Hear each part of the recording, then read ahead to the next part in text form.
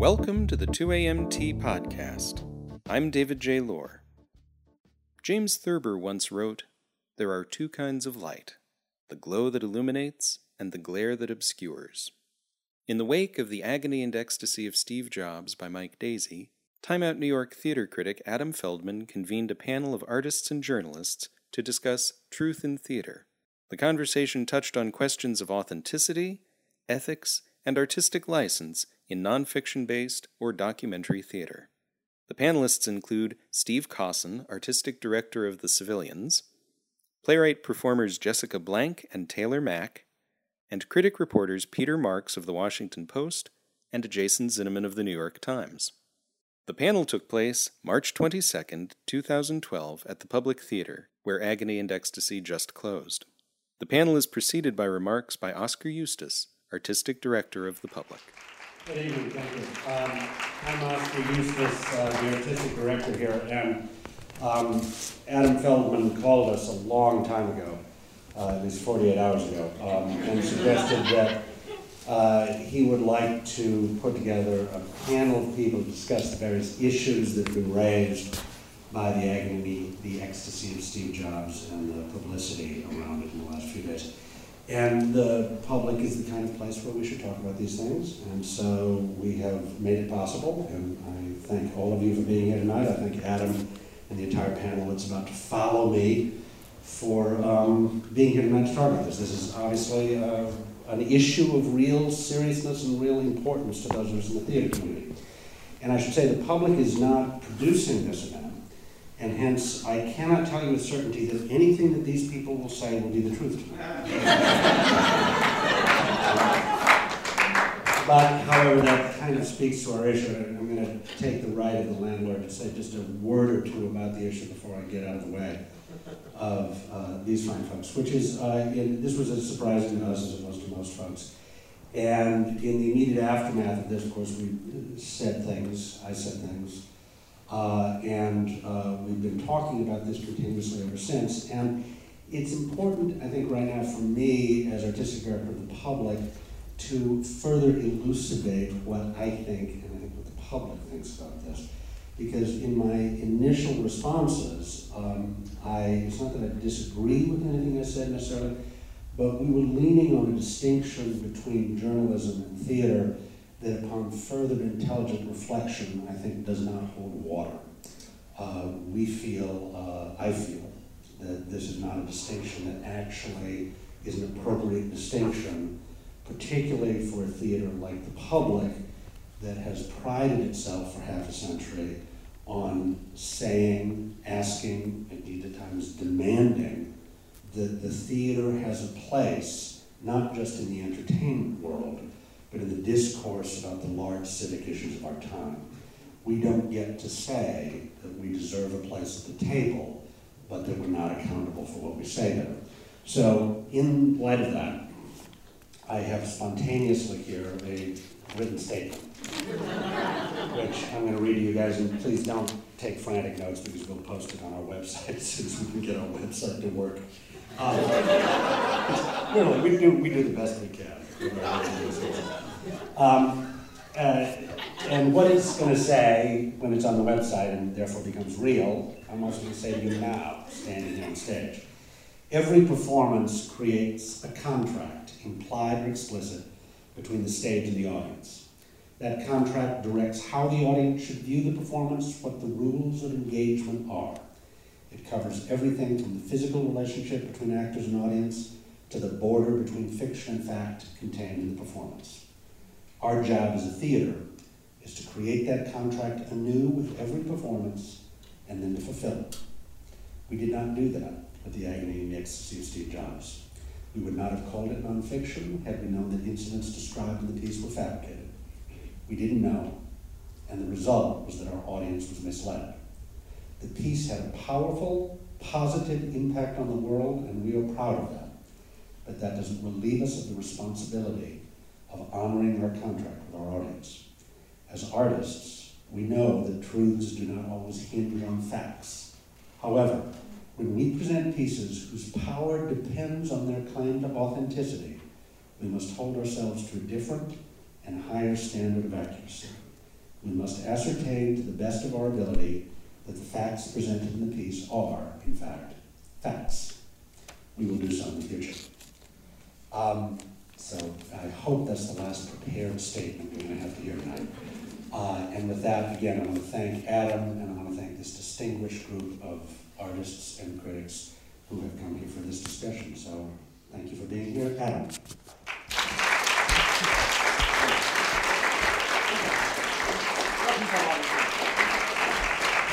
Thanks, everybody. Thank you, Austin. So, some of you may have heard that there was a monologue. And some of you may have also heard that not everything in this monologue was entirely factually accurate, and that parts of this monologue may or may not have been exaggerated or fabricated for dramatic purposes. And that this became a scandal when it left the proscenium and moved on to the radio waves. And that is what we're going to be discussing today, because a lot of people have been talking about the radio, and a lot of people have been talking about the facts. And I think we need to talk about the theater as well. I'm not sure that the theater is the same thing as the radio, and I'm not sure that the theater is the same thing as the facts. And so I want to talk about that today, and I'm extremely grateful to the Public Theater for making the space available, to Oscar Eustace and to Jeremy Carter, who magically came through with this space that we're in now. And I want to thank these 5 amazing people, all of whose work I've admired greatly in the past, for making time and for sharing their opinions. We'll see where it goes. And I'll just introduce them briefly. Right immediately to my left is Stephen Cosson. He's the artistic director of The Civilians, one of my favorite off-Broadway theater troupes. They are the, in my opinion, brilliant makers of such theater pieces in the past as This Beautiful City and I'm Nobody's Lunch, and the upcoming You Better Sit Down, Tales of My Parents' Divorce. These are non-fiction-based, interview-based works of theater. To his left is Jessica Blank, actor and playwright, most notably for this purpose of a play called The Exonerated and another play called Aftermath. To her left, Jason Zinnemann, theater critic and film critic and other thing critic for comedy. And Slate. To his left, Peter Marks, the chief theater critic for the Washington Post. And to his left, Taylor Mack, another one of my favorite off-Broadway performers, a playwright and a performer, and one who has drawn also on his own experiences in memoir-based theater works, including The Young Ladies of and Mr. Taylor Mack. So thank you to all 5 of these people.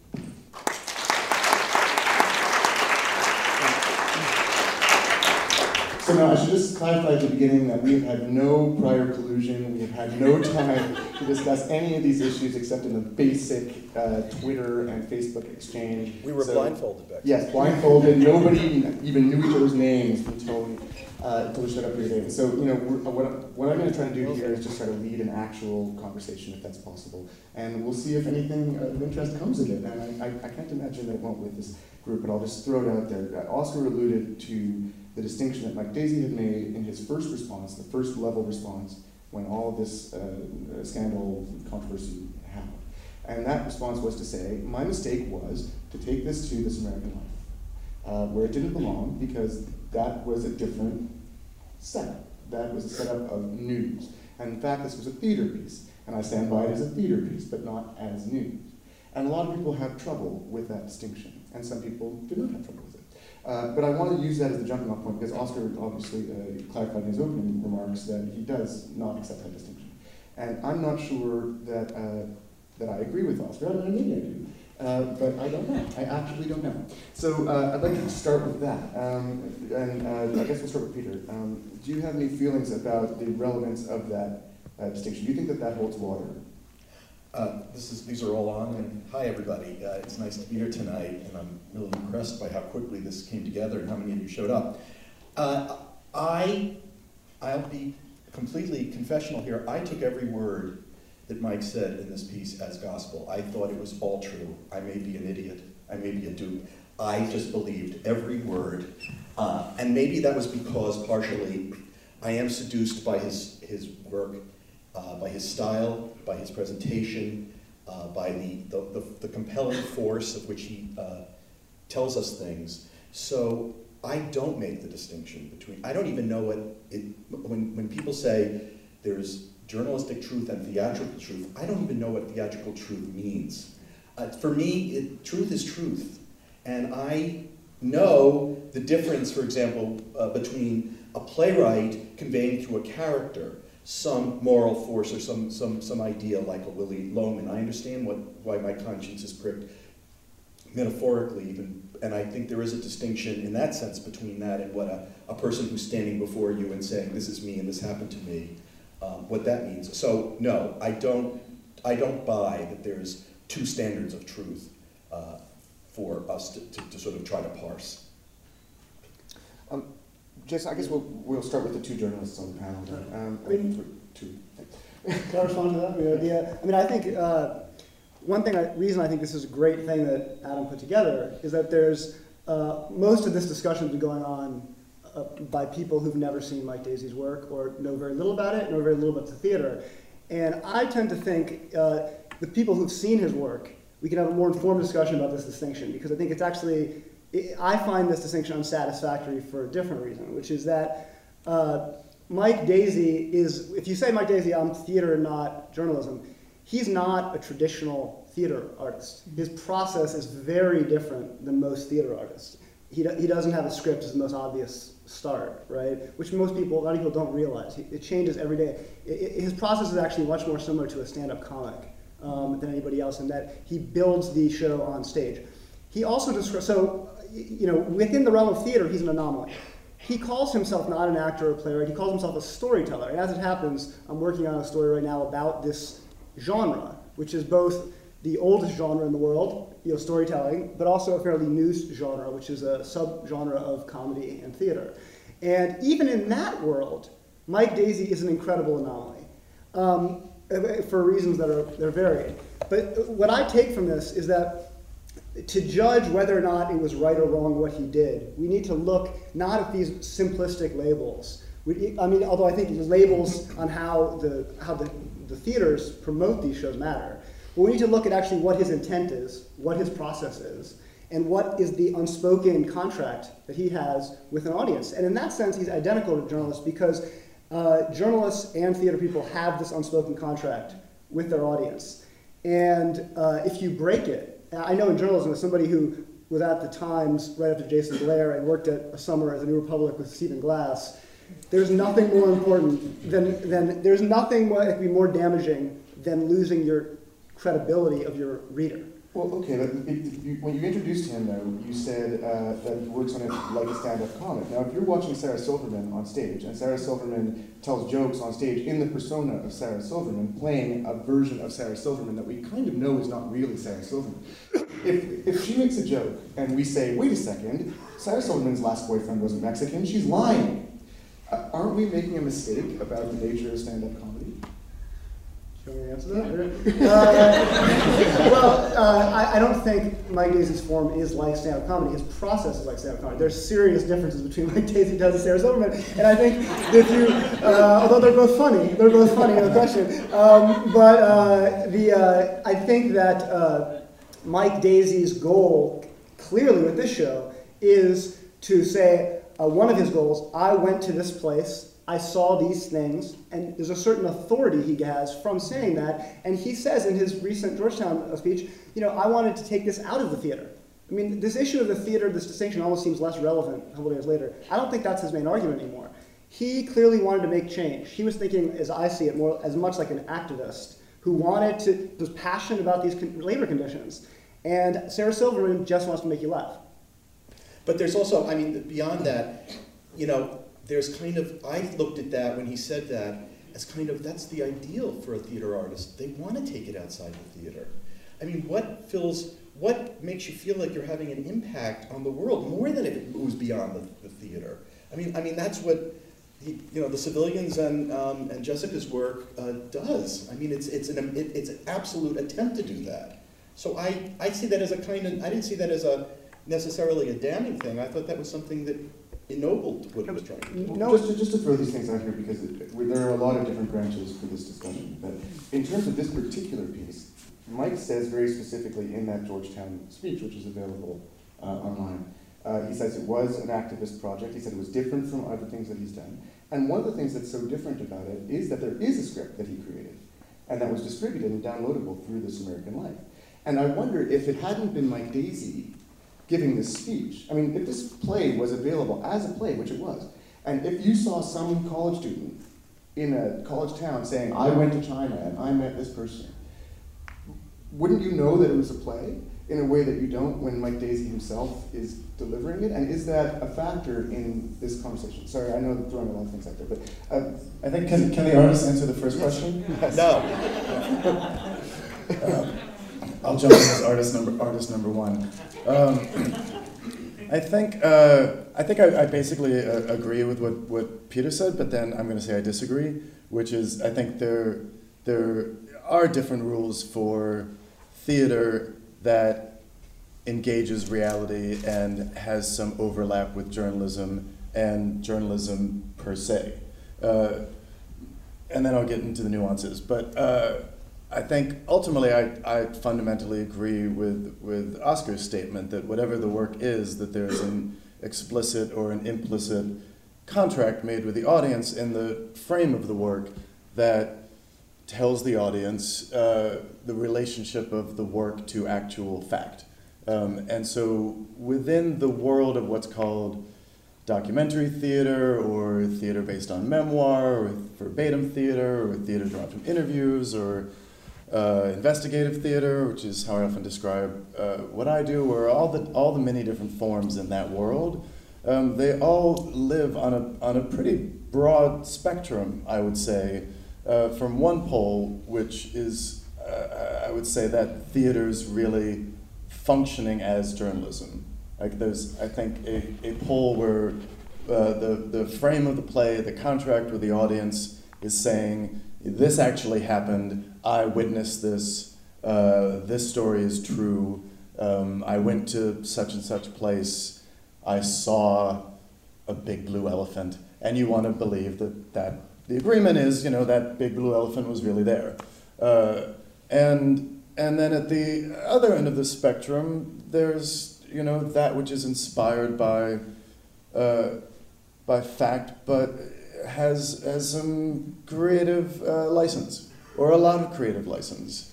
And I think knowing that, I think that's why it's very interesting to bring this into the context of theater and to let theater talk about what questions have been raised by this controversy, because I don't think you can make a blanket statement that says, well, there's one set of rules for theater and another set of rules for journalism. So ultimately, I agree in the sense that I think there is theater which purports to take a similar relationship to fact as journalism does, and if it takes that relationship, then it's made a contract and it should stick to that contract. At the same time, I would say there's, maybe just to give one example from my own work is I have done work in which everything in the story is completely true, and at the same time, it would not pass the standards of journalism.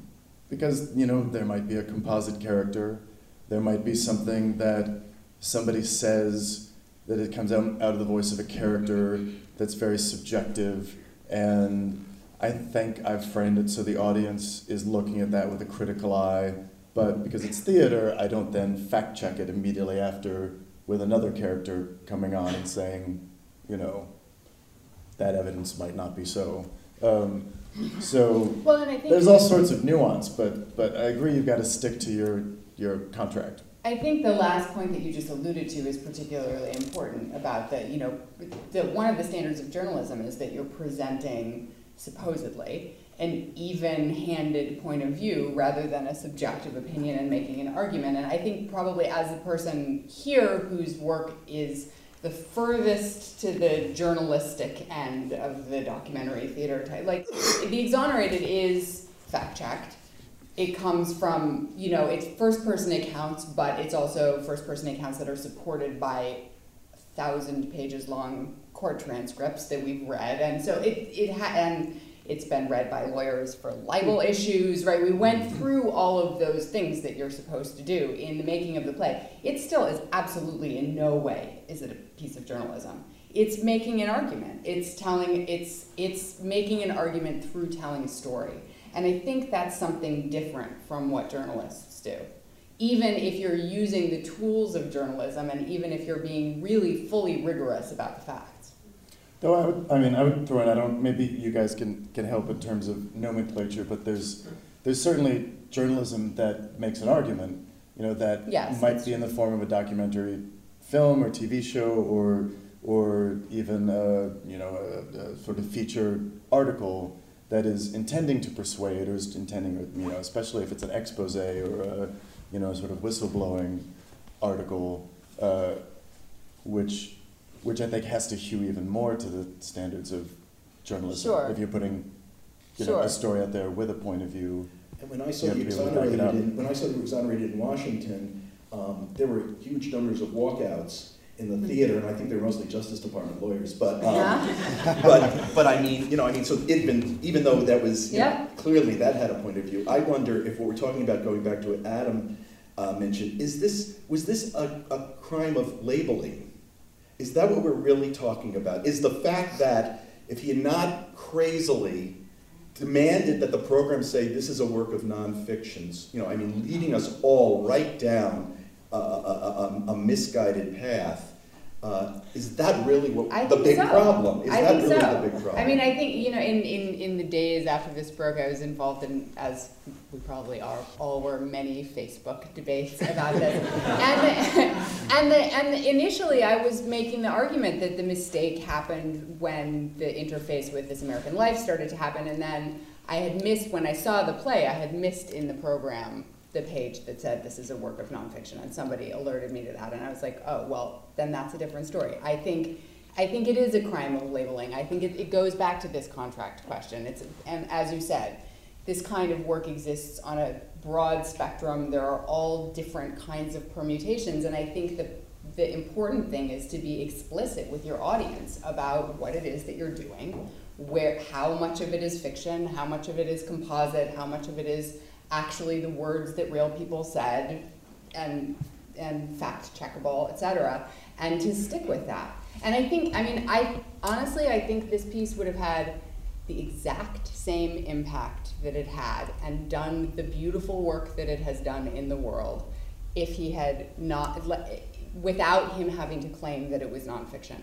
Because the larger issues that he gets at, which are the really important thing here, are all unassailable. The only part of it that's fictionalized is what he saw with his own eyes. Can I jump in on that? Yeah.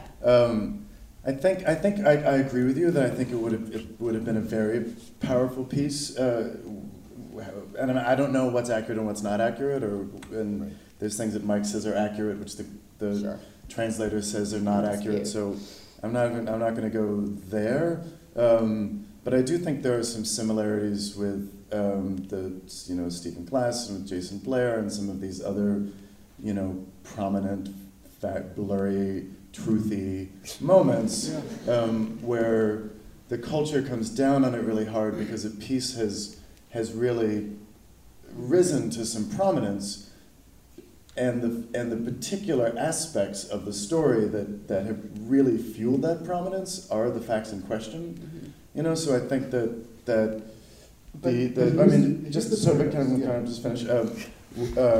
Because I think, one of the biggest shocking things I feel like I walked away with was, my God, Mike just went there and stood at the gates and met a 13-year-old, a child laborer, and clearly, there's this huge story that the rest of the world's journalists are so completely lazy because they didn't even just walk up to the gate and meet the kids. Right.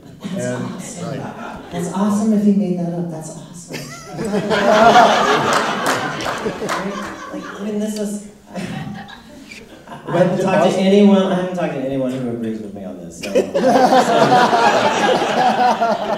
I feel that that there is a contract that you have with your audience, and the contract actually is not what everyone is assuming it is about ethics and truth, but actually that you will do whatever you can, whatever your power is, to make their experience feel valid and to inspire them to then dream the conversation forward and the culture forward, right? And if that means I have to lie to my audiences, I will butt-faced lie to them. I will make up everything. I will tell you I'm telling the truth while I'm lying to you. I don't care. And that is my contract that I have with my audience, is that no matter what, in this room we all have to believe what is happening right now. And or at least think that, that we have to believe what's happening. So I think these are tools that we use as theater artists, and I actually don't believe that docudrama, no, that's not true. I don't believe that nonfiction theater exists. Well, it's hard. Can I just ask one question, which is, have you ever done a work where you've convinced the audience that something is true, and you've lied, and that lie has real-world consequences that affect other people? I mean, what do you mean by real-world consequences? Like my family, or like labor standards. This is I think where this conversation should go now, because it's no longer about that distinction. Mike Daisey's argument now is he's done what he said in Georgetown is he's done more good than the small lies were worth it because he's done all this good, right? And in raising awareness of Chinese labor standards. If this is the question, then we need to examine how much good he's done and how much bad he's done and what casualties there are. And today I happen to do some reporting on this. And I'd like to share. This is my homage to Mike Daisey. In yesterday's news, I doubt anyone else subscribes to this paper. It's called The People's Daily. The People's Daily is the Chinese Communist government's mouthpiece. Okay? There's an article in yesterday's paper that the headline is U.S. Media's Report on Chinese Sweatshop Extremely Irresponsible. Now the fascinating thing about this is the take of this writer is not that Mike Daisey is some unique character who lied to his audience. This story quickly pivots to making the point that this is generally true of Western journalism's treatment of Chinese labor conditions. It says that it's based on stereotypes of their culture. It has an expert who they quote, which is something that Mike doesn't do. If journalism's credibility, including the New York Times recent expose, is damaged by this work of art, that's significant. Who else credibility was damaged? Today I called up two people from Human Rights Watch who dedicate their lives to this issue. This isn't something they're dabbling in. Mike in Georgetown says he didn't care about labor issues until he started doing this. Both of them said this piece undermines their work. A person who specializes in China, okay, who couldn't be more passionate about Chinese labor conditions, says, look, Chinese government is now going to say what we do, you can't trust. So if you're sacrificing the credibility of journalists, you're sacrificing the credibility of people who are human rights workers, is it worth it? And then the question becomes, the narrative that Daisey is now telling is fascinating to me, and it's focused on journalists. And this is where my original reaction, which is sort of sadness, turns into something else, which is that his story now is the reason he embellished is because he went to Shenzhen, and there was all this attention in newspaper articles, and then the media cycle ended, and there was no more. And he says, no one is talking about these issues. This story dies in the West. And then he says that, according to the New York Times article, 2012, he says, I set the emotional landscape for that New York Times expose to land. I've seen no evidence that that's true. Second of all, just through a Google search, I've discovered in 1996, 97, the Daily Mail did a huge expose of Foxconn, which led to concrete changes. In 2010, the Times did many, many stories on this. I'm not sure how much changes there are. I called up my brother, who's a historian who focuses on Vietnam. He says that there is a massive amount of scholarship, academic. Every university has 12 people working on China, and the labor conditions and a critical take on labor conditions, he said, isn't incidental. It's the core of what they do. And he sent me, there's a Google, I didn't even know this, Google Scholar. I printed it out. There's articles for days on this. Now you could say, well, that's obscure, no one pays attention. Mike Daisey went on Bill Maher. Well, one of my brother's students went to a Nike factory in Vietnam. He found out, he had leaked a document that had similar situation of labor conditions. Nike let him in, completely changed. He worked with the New York Times, and change happened. In Mike Daisey's Georgetown speech, he makes an argument about change. He says if you change the metaphor, that's how activism happens. I think that's bullshit. I think there's people here who really did make change, and their change is dependent on credibility and trust, not on money or power. It depends on money and trust. And what really, I enjoyed Oscar Eustis's statement, and it's very different than the Woolly Mammoth statement.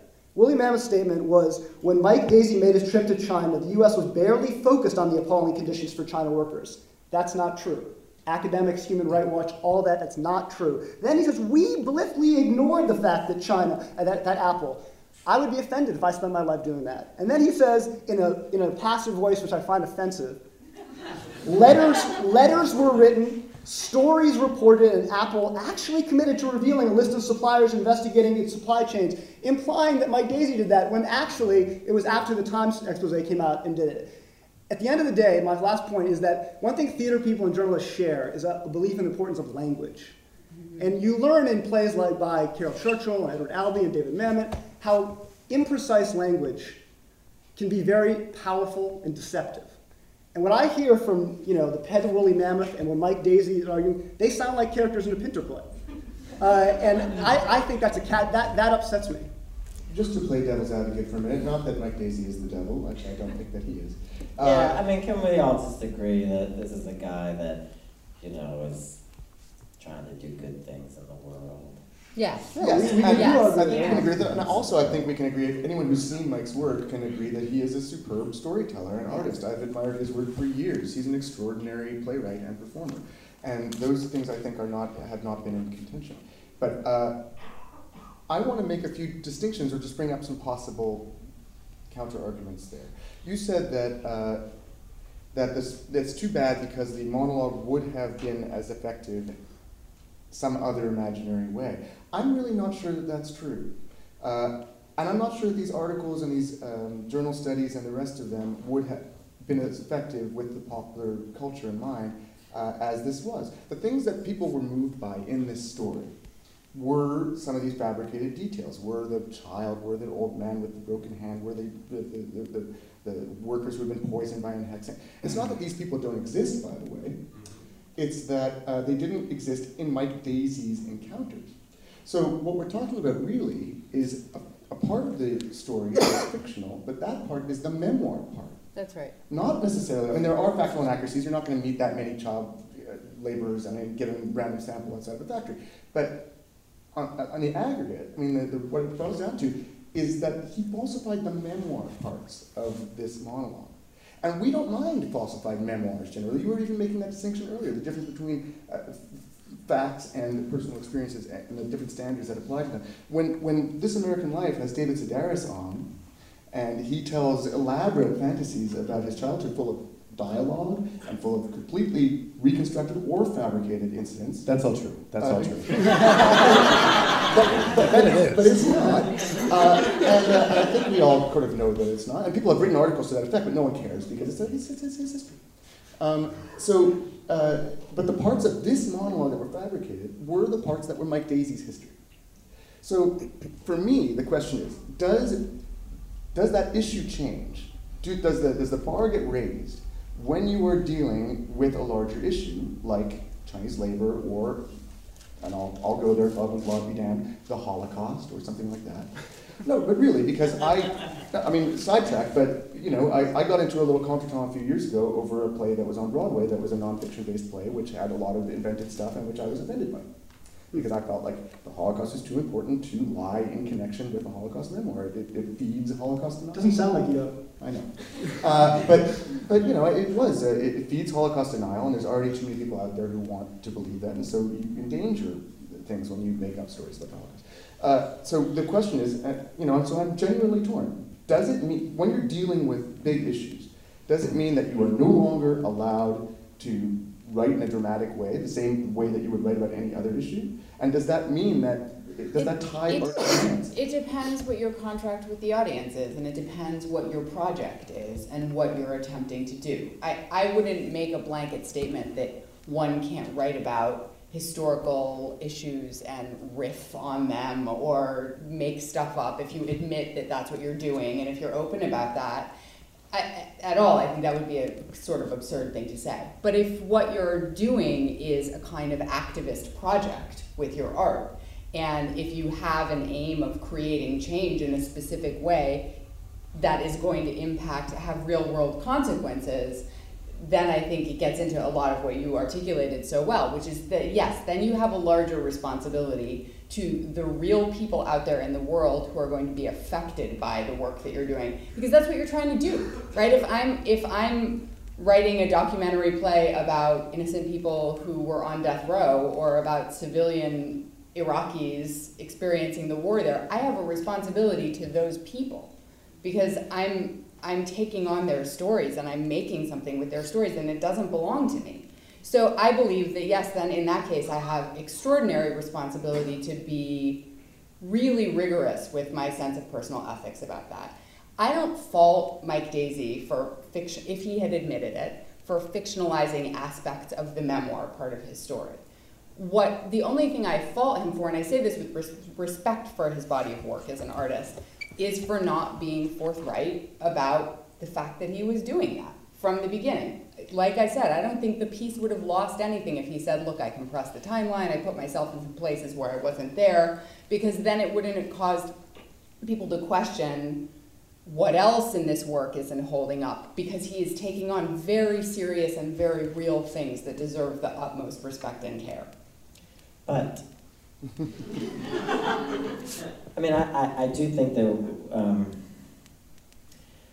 one of the major debates in this is actually, did Mike Daisey's piece ask questions, or did it provide periods and exclamation points, right? That seems like, did we leave the theater questioning the world, or did we leave the theater with all the answers? And I've personally left with more questions and being inspired to find out things for myself, or maybe I'll go and take a trip to China, and I've actually been thinking about making a piece about China, and I've so as a result, I'm inspired to go find out for myself, and that's to me what theater is supposed to do, and if we go to the theater to be told the facts, I'm not quite sure I'm interested in the theater. But I think this kind of theater is doing something that is a combination of those two things. I think it's asking us to engage with the concrete facts of the world we live in, using a different part of our minds than we ordinarily do, and engaging our hearts in a way that we don't ordinarily do. That's the storytelling part, that's the empathy part, right? And the power of nonfiction theater, which I do think exists, is in its ability to meld those two things. And it's, as we all can see, it's very complicated and fraught territory. It's a problem also if the context is not consistent and it is not clear to people. I've had people say to me, it's not theater to me what he's doing, it's a lecture. Right. Which takes it in a whole other way. Lanford Wilson said to me, it's a play if the playwright calls it a play.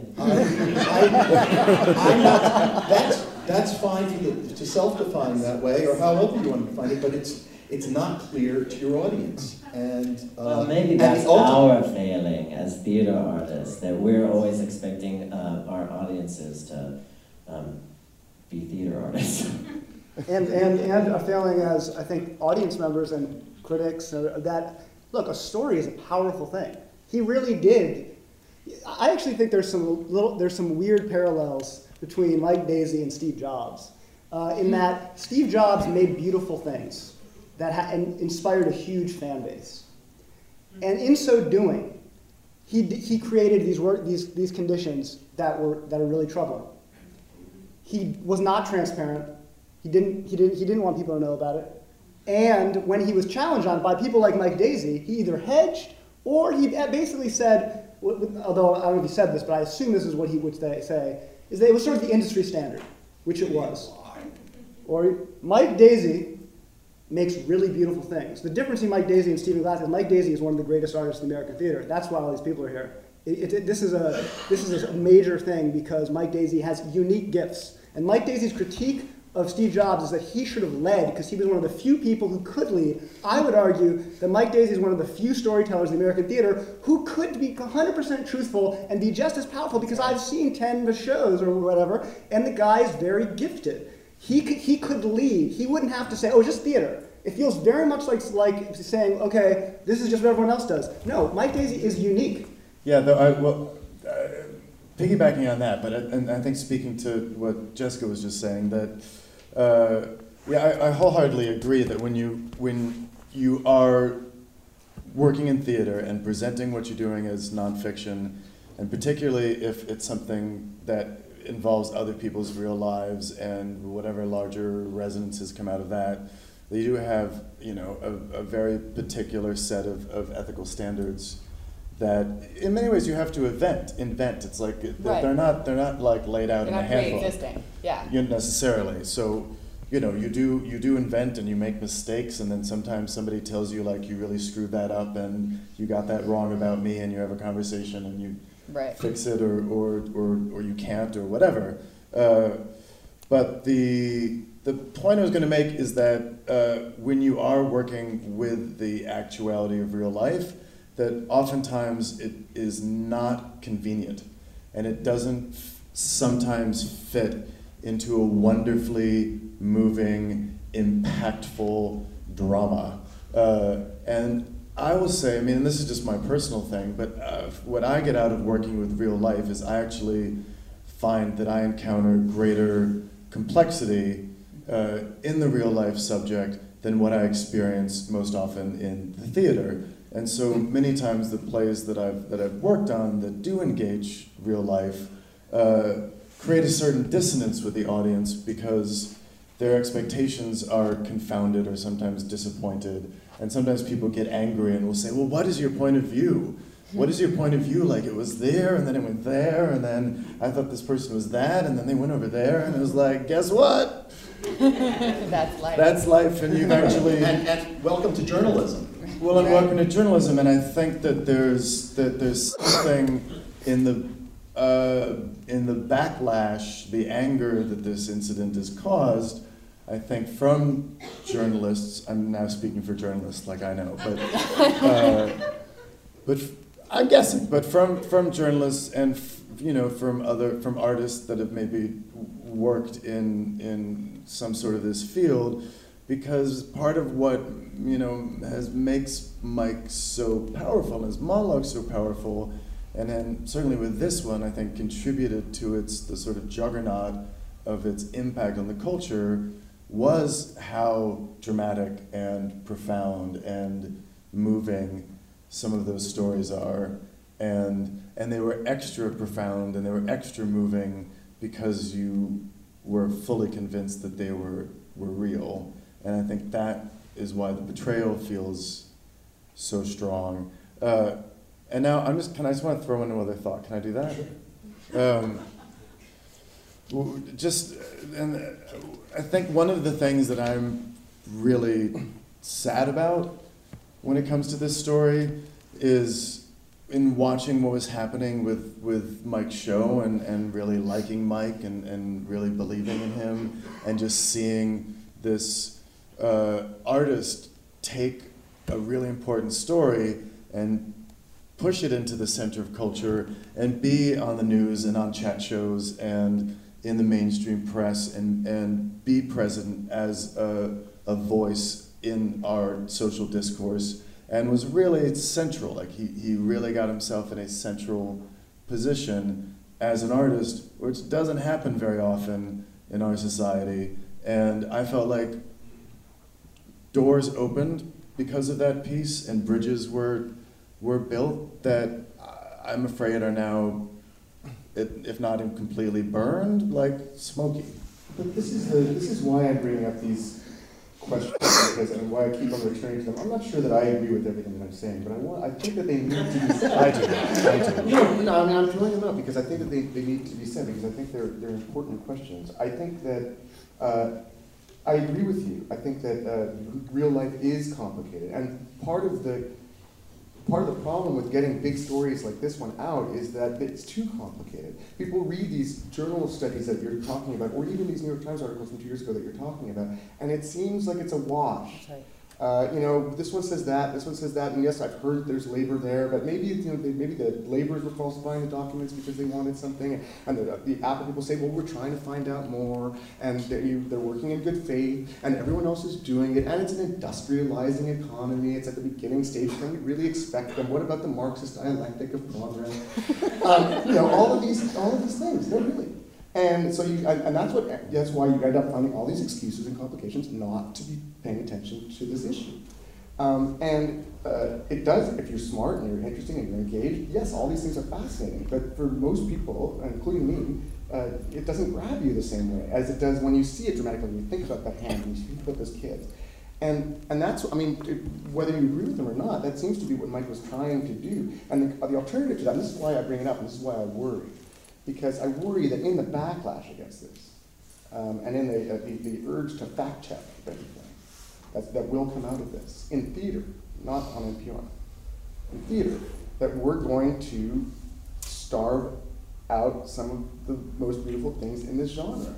Who's going to do the fact checking in theater? I think that's. I don't think that's something to worry about for a couple of reasons. One, compare these. Well, you're not writing it. What? You're not writing it. I'm sitting there on my computer going second guessing myself, and the worst thing that you can do as an artist is to be self-conscious. It kills creativity. It's very different. No. But I think we can get around that, of course, that's absolutely true, but I think we can get around that trap by just saying that the bottom line ethical responsibility is to be honest and forthright with your audience about what it is that you're doing. I don't think it's about don't make something up. It's about if you make something up, say it's made up. It's also not that different. Let me give you an example. Journalists want to tell a good story too. We really do. In fact, we want to be entertaining too. Mm-hmm. Last May, I heard about Mike Daisey's show. I thought there was things inaccurate about it. I emailed him about it. We had an email exchange back and forth. So a lot of that was off the record. Mm-hmm. I would love to, when I wrote my story on it. About this show? About this show. We had an off-record which would have been made a better story that I wrote if I could include the off-record stuff. But I wouldn't do that because that would hurt my credibility. Those are little choices that journalists make all the time. In the same way that an actor say, "Oh, you may be a great performance, but it doesn't fit into the rest of the show." The fact is that I think it's false to say. I think that actually there's more similarities than you think. And the danger is that as successful as this show was, and as big a deal as it was, and I totally agree with Steve. I remember writing a Facebook thing saying when Apple made this announcement, I said, "Believe it or not, a theater person has something to do with this," and I was very proud. But as big as that was, the scandal's bigger. The scandal is bigger. And I think a lot of theater is, let's be real, it's small, and the reach of the scandal is much wider. Why do you think that? Because the number, it went national in terms of press, in terms of This American Life, and Mike Daisey is now, one of the things I feel most sad about is what if Mike Daisey wants to do another show about the real world, which I hope he does. He's done wonderful things about the real world before. The audience, I think, are they going to trust him again in the same way? He'll use his tools to make them trust him, and that may be that he has to lie to them again. Fair enough. Look, I was raised in a Christian family where we were told that truth is a synonym of God, and that was the most important thing ever, and if you lied, it's evil for you to lie. And so my whole life, every single day of my adult life, I've been confronted with the fact that I have to lie to people, right? And you too, every single person here, every day, we lie in some way, right? And I always feel guilty about it every single time, even if it's to do something good for somebody. I always feel guilty about it. And I got involved in the theater, not because of this, but this is a great benefit, because I can lie and not feel guilty about it.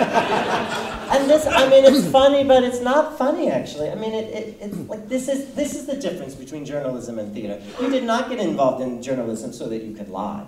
I got involved so that I could make up shit. And take people and get to something inside of them as a result of making something up. Do you call what you do documentary or nonfiction? No, I don't Well, believe then- in nonfiction theater. Right, well, so I don't- that goes But back I to do the tell point of- I do tell stories that happen, and I change shit all the time. Well, But you admit it. I have Well, another I question. don't So- actually admit it on stage or in the You program. admit it now, but if you were, I wish I hadn't. I don't know, just I have a two-year-old. Okay, no, but it's If important, you- because part of the performance is. Sorry. If you were to see The Exonerated, did you see The Exonerated? I did not. Okay, well imagine yourself. He's too busy making shit up. Oh, it's good. It's a good show. Lots of famous people doing monologues. And you started it though, honey, so I'm not gonna. That's okay. It's okay. And without getting into like a dull discussion of semantics, but imagine you saw a play, call it The Exonerated, where a bunch of people were reading these texts. You were told these are taken from transcripts, and that the people that these actors are representing are real people who were in jail, who were who were innocent and were exonerated. Would you you can maybe say that that there's no such thing as nonfiction theater, but would you come away with the belief that those people that were represented, that those stories were true? I would come away with the belief that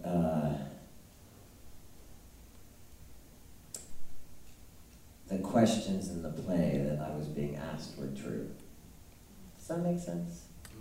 It does make sense. It does make sense, but I think the ethical responsibility comes in when you acknowledge the fact that the thing that is being utilized to raise those questions are people's real lives, right? I guess I just don't see the difference between if I'm playing a Lily in a play that is dealing with a desire to be loved. I don't see that as different from telling the story of somebody who actually have the desire to be loved. You know, and somebody who's being oppressed against. I don't see that as different. I mean, I get you on a philosophical level, but in one of those examples, there is a real human being, and in the other one, there is not. But there is, I guess that's what I'm saying, is there is a real human being in that flower that's wanting to be loved because it's I'm with you philosophically, but say you had a coworker. But the flowers are ending up on NPR. You had this coworker. I was like, I don't know why they asked me, man. I don't really make docudrama, and now I realize I'm the antagonist.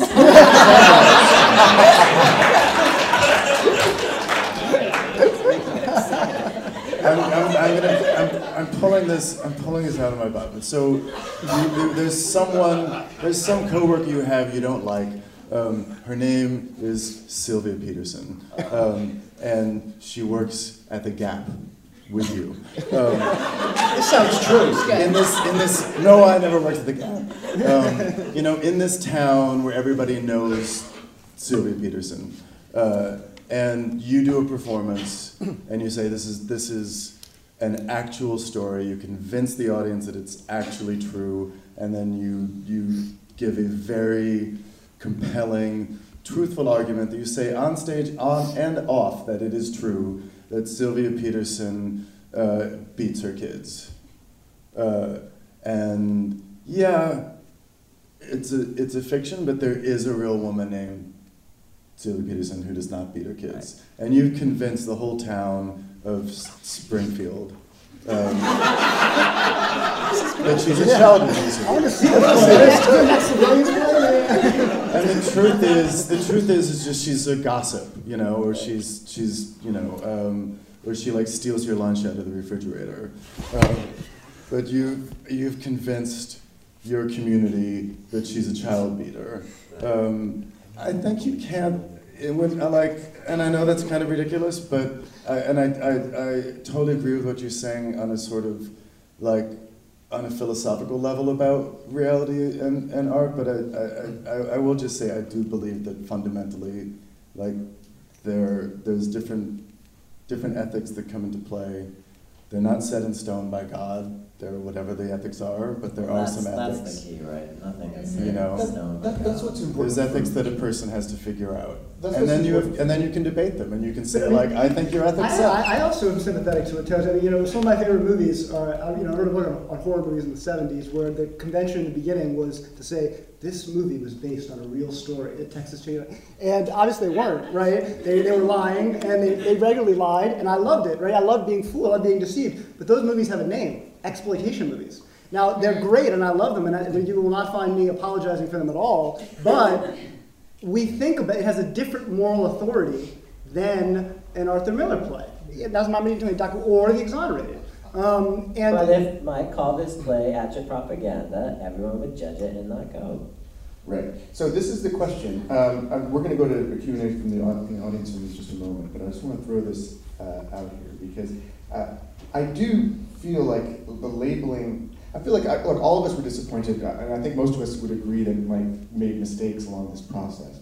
And for those of us who like his work and who feel that this cause is important, it was a bit of an Elliot Spitzer or Anthony Weiner moment, like why? How's that? No, a little bit. It's just like, why does it have to be like, we want you to succeed, we want this to work, and then you go and do this stupid thing that produces it away. And so it's frustrating, and you get mad at it, and I'm mad at Mike in many ways over this thing. But ultimately, I just think it's important because there's been this huge public shaming, cultural revolution. Go out there, Mike, and talk about how you're wrong, and then everyone, and the reaction, and we must be more assiduous in our fact checking and all of this. And I worry about this because for me, this is a crime of degree. There are a lot of gray spaces in here. We're talking about the difference between memoir and reportage in ways that are very slippery. Even in the examples that we've used tonight, some of these would be. Even the examples that the stories that This American Life talks about, David Seres doesn't get on before and say the following story is fictionalized. He doesn't. And the story doesn't do that. And if he did, then it would ruin the story.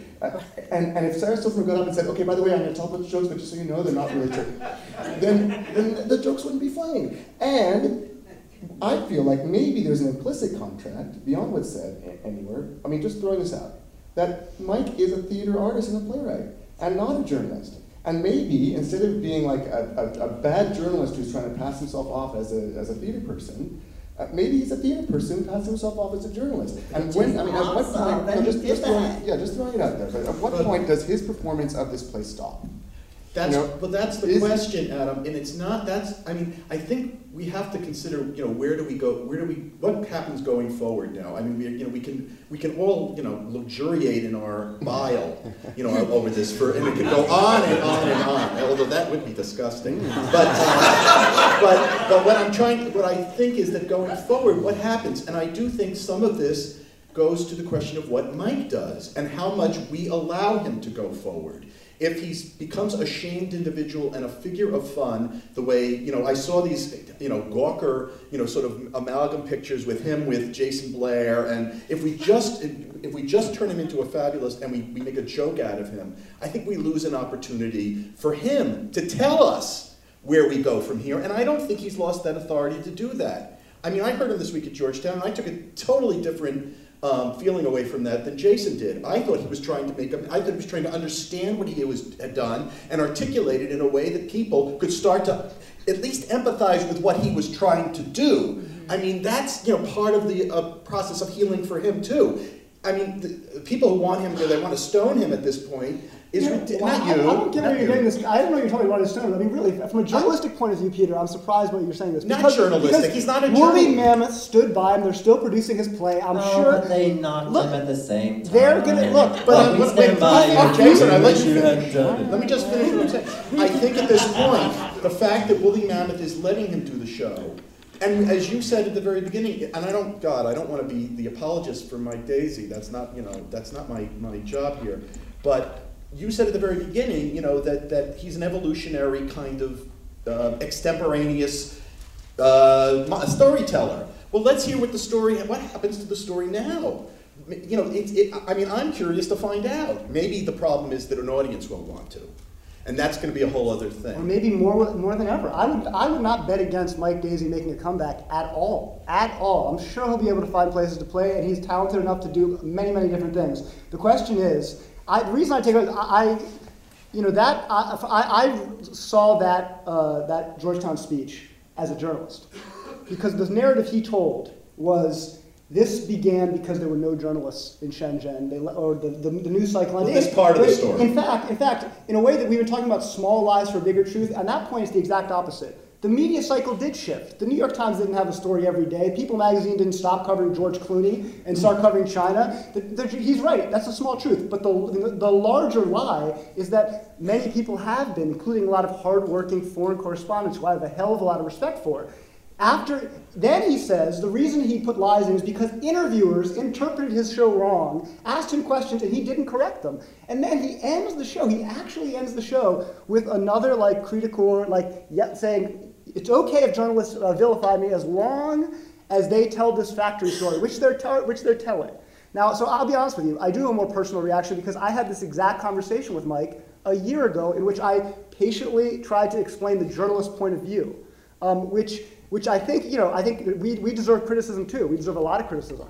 But that's different than lying about how much we've done on this very difficult issue. And if in pursuit of that, it hurts the credibility. I mean, if you read that Times expose, that guy told a human story, okay, that was 100% true, that was checked out, that had real people, that was dramatic, that was powerful, that was moving, all right?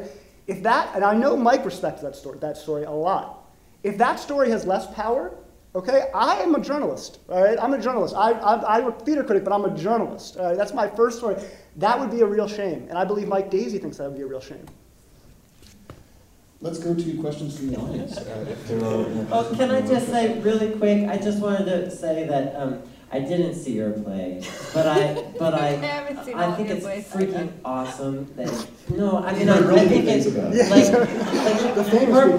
her play actually changed policy, and that is something that not many people do. So I was making fun of that.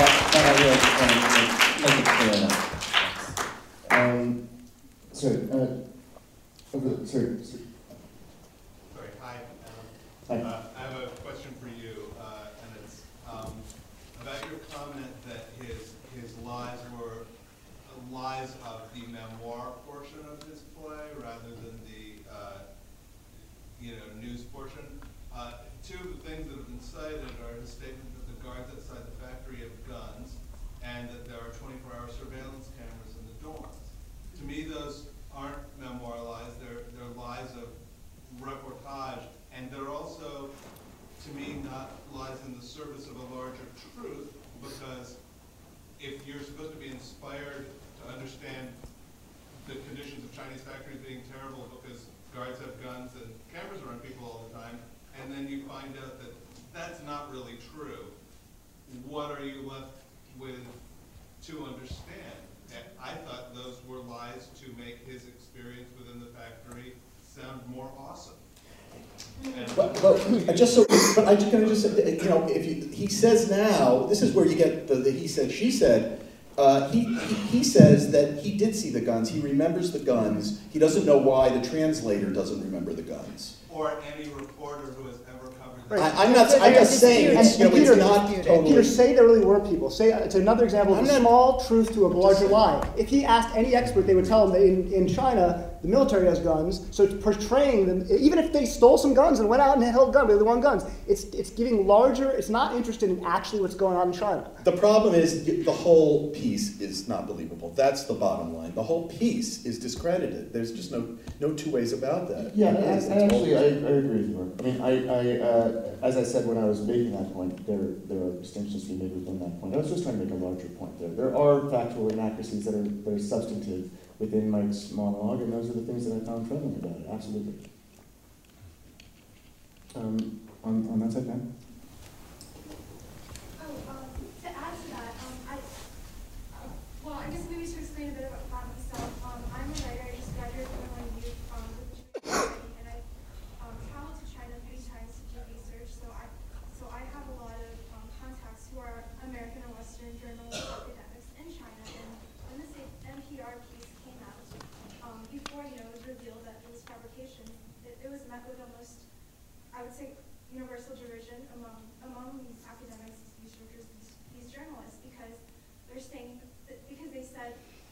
is another this is anti-Chinese. It makes China, it feeds into the kind of hatred that ignorant people who don't really know what they're talking about, ignorant people in America have about the Chinese government and the Chinese people, and his portrayal, to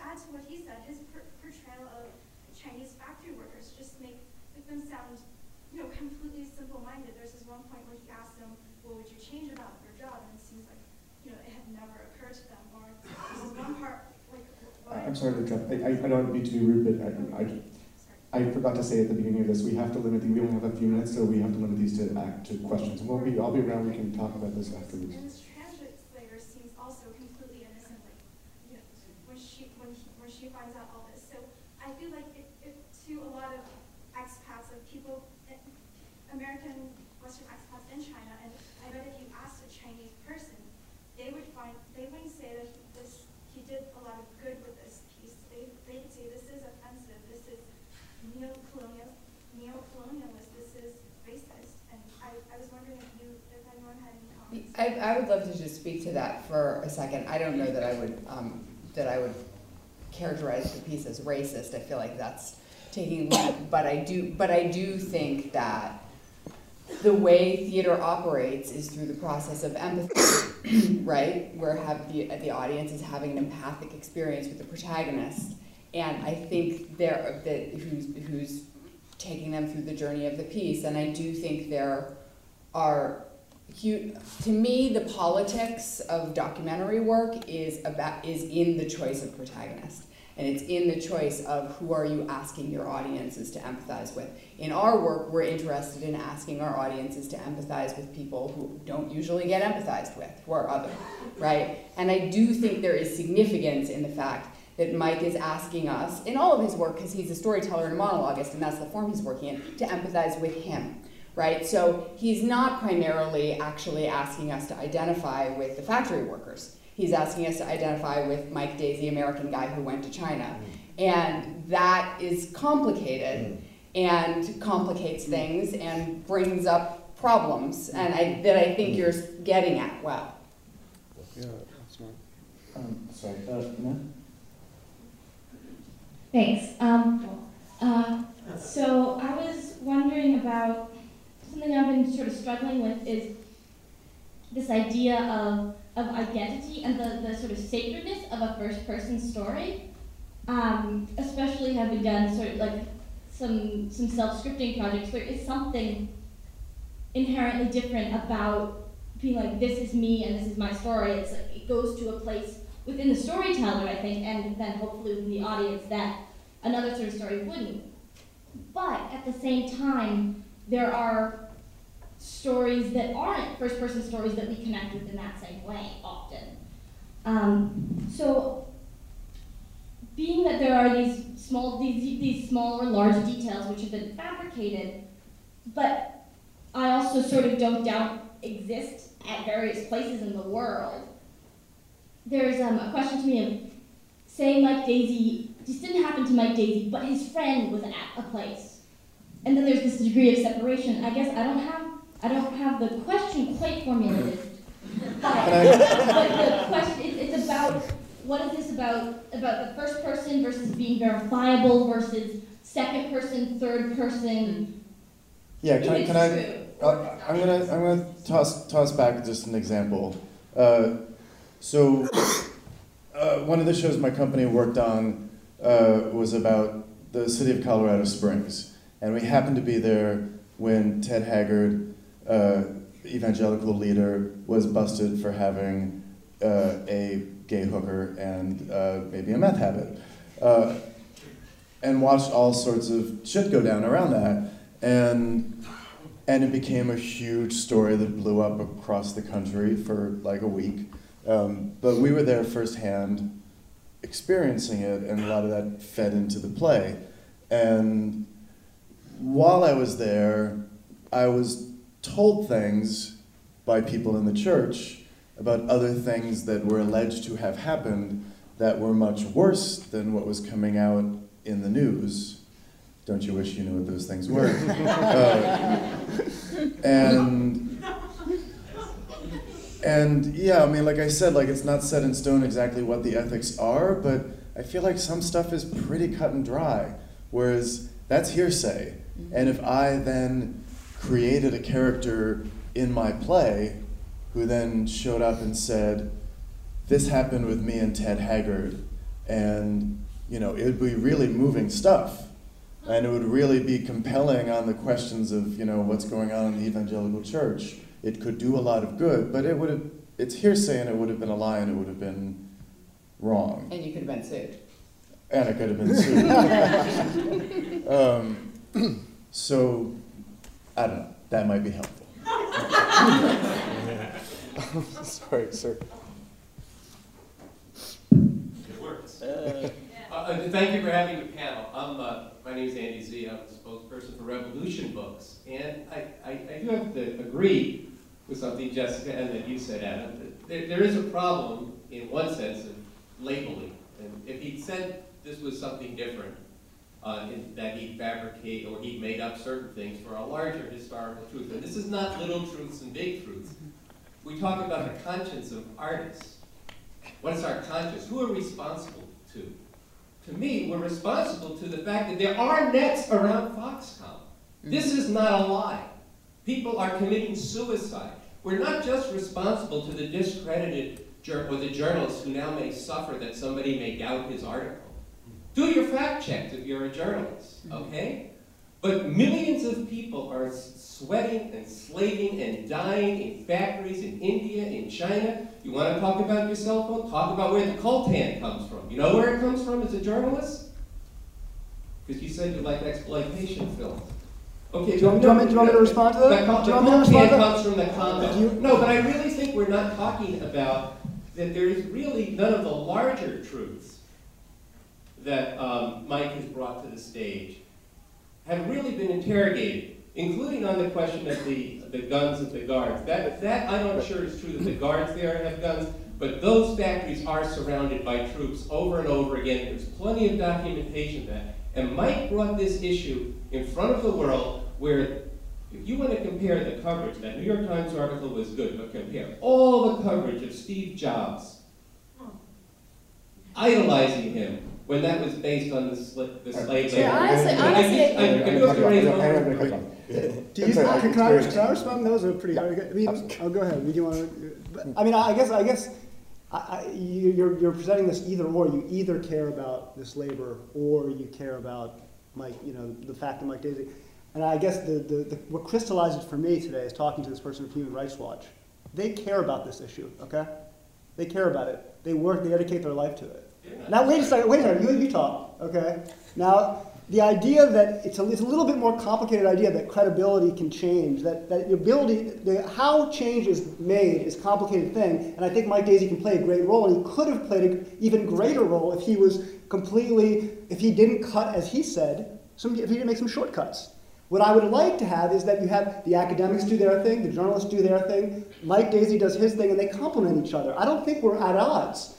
I would argue that in Daisey's defense, not a crime, where I think he has been more aggressive in his criticism of journalists and academics and people who've spent their lives doing this. That's where that's where I say that's gone too far. That's a casualty that I think is not worth it. You may disagree. That's my point of view.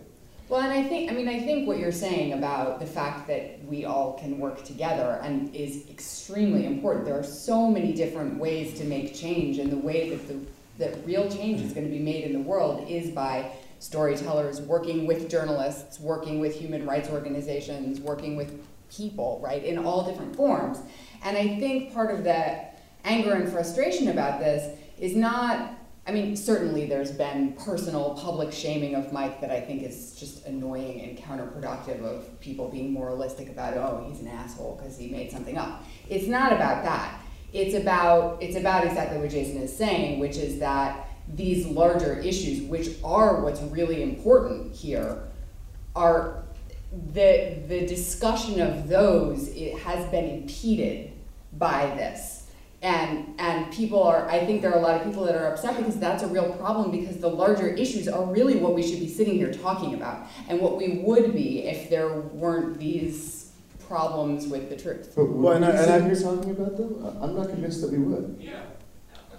Well, people were Yeah, in the theater every night and walking out of the theater after the play every night, absolutely. And he was going on the news and people were watching that and talking about that with each other. So yes, I do actually think that process was happening. And I also think, yeah, we will be here talking about Mike Daisey, but I think those of us who are making theater out there in the world, and especially going into different constituencies and going into different worlds, are having these conversations with all sorts of people all the time. And I have to say, maybe I've said this before, I'm going to repeat myself, but it does really piss me off that I think that artists are going to be discredited as a whole for some period of time. I think we're doubted. We killed Lincoln. It's okay.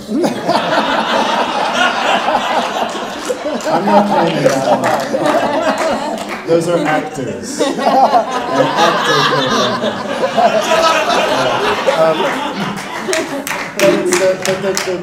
sorry, now I'm up on my soapbox, but I feel like artists who engage with society, we're doubted in this American culture more so than any other culture that I've visited or been in. We do not have credibility for the most part when we take on real world stuff. We are in a safe zone of art, and how we think of art is very separate from society. And let's just remember, the other casualty of this is, Ira Glass is not going to go to another show and go, I want to do a segment on this guy. True. I mean, it's not. Well, that's what I'm saying. But I want to say though, because I do think it's really important that we have control over, as artists working in nonfiction modes, I think, about how much credibility we have also. Individually, I think if we are rigorous in our practice and rigorous with how we present our work and how we talk about our work and rigorously honest about what it is that we're doing, then I think we earn that credibility and people do trust us. But we're also invisible to so much of society, Well, yes. and we were really That's a visible whole other conversation, for for a sure. little moment there. If I just want to say, because I actually think this is a terribly important point, and I'd love to stop talking about Mike for a second, because what Mike did a fantastic job of bringing the issue to attention. He fucked up. We can disagree about exactly how he fucked up. That's a problem. But part of the reason he fucked up is that we as a field have not refined our discussion of our practice in such a way that we don't have standards. So Mike didn't have any help from a field of artists who have talked about this and stuff and said this is what our standards are. And with all due respect to him, I think it's incredibly important. Not that all art has to be fact-checked or all art has to be reportage, but for us to say we want to have a place at the table, we want to try and influence the discussions of the broader society, that means we have to hold ourselves to standards and hold each other to standards.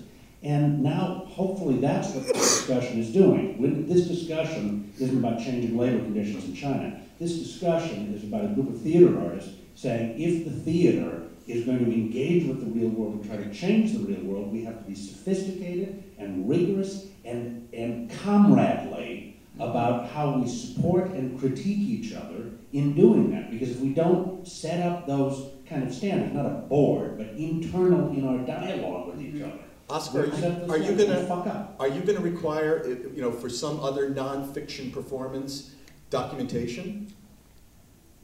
It's the wrong question, Peter. What I think is every time, and this has been true for years, every time I've done a play that is documentary, we do endless checks on what is true, what is not true, what is verifiable, what is not verifiable. Did somebody actually say this? Did they not say this? Just was a scrambled exonerant from some 30 years ago when I did Executive Justice. That's what we do. That's fact check. So why not in this case? We didn't do it because we didn't think it was necessary. We were wrong. We will do it in the future. That doesn't mean that we're going to fact check. Ethan Lipton is, by the way, a wonderful show. Completely objective. Brilliant, beautiful show about losing his job, about this economy. It's completely autobiographical. Ethan's company moved from New York to Connecticut, relocated, he lost his job. In the story, he never says New York City, he says our town, and his job relocated to Mars because land is so cheap, a penny a hectare. And the Martian taxpayers gave great breaks to the company. All, just by saying that, he clearly indicated to the audience he's in the realm of fable. And at that point, we have an entirely different set of standards to apply to it. Although 99% of what he says is literally true, I don't care, because it's fable. This is the interesting thing for me about this particular case, is that I've been seeing Mike shows for years and I've liked them all. This was the one that I had the most reservations with. This was the one, I know everyone seemed to love this one, this was the one where I sat there and I thought, some of this seems phony to me. And I said in the reviews that I felt like I was being yelled at. And there was a moment in it, there's a moment of real phoniness where he's pretending to crack himself up over the business cards. And he's not a good enough actor to pull that off. And it really felt fake to me for the first time in a Mike show that I had seen. But I guess I didn't really have that same experience of it as a pure document. Everything seems so exaggerated. But it's sort theatrical. Of, in the context of it, I felt like I was watching a compressed and I can understand that. I'd like to hear, because I think what Oscar is really interesting and absolutely right. I think that this is a conversation that critics can, this is a conversation that has to go on with artists. How that happens, I don't know. But I think, from a critical point of view, I think it's really important because if you look at the last 10 years, this genre that these artists have been in is becoming more and more important, especially in terms of political theater. I mean, the most exciting political theater, which is a very important part of the American theater that I've seen, and not just American, obviously English theater too, Tricycle. I mean, this is a huge, booming genre that merits some serious consideration because we want to be able to talk politics in this theater, in the public of all places, for God's sake. So I think it's very important that these discussions and these standards for the art form are set up. Let's also just say, or I'll say for me, and I respect you, Oscar, but I do think that when I'm on stage, when I make a piece, I'm trying to affect the people in this room. And my goal is not to change the world and the culture. It is not to be the top of the culture. It is to change the people in this room. And what I'm hearing here is that theater artists are somehow supposed to be better than movies and better than, we're supposed to be at the top of the culture. And I'm not interested in the competition. I want to affect the people here. So that's very different from this other conversation. Well, we're out of time, and this conversation has been mostly a lot of philosophical groping, which has been really interesting.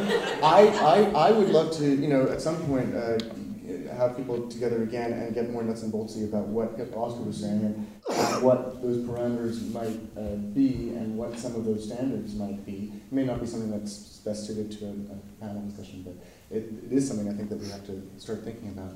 But in the meanwhile, we're out of time tonight. So thank you all for coming. Thank you to Oscar and Jen and Heather. Thank you to all of these amazing people. We would like to thank the Public Theater for their donation of the space, as well as John Kemp, Gabriel Bennett, and Ariel Edwards of the Public for providing the audio.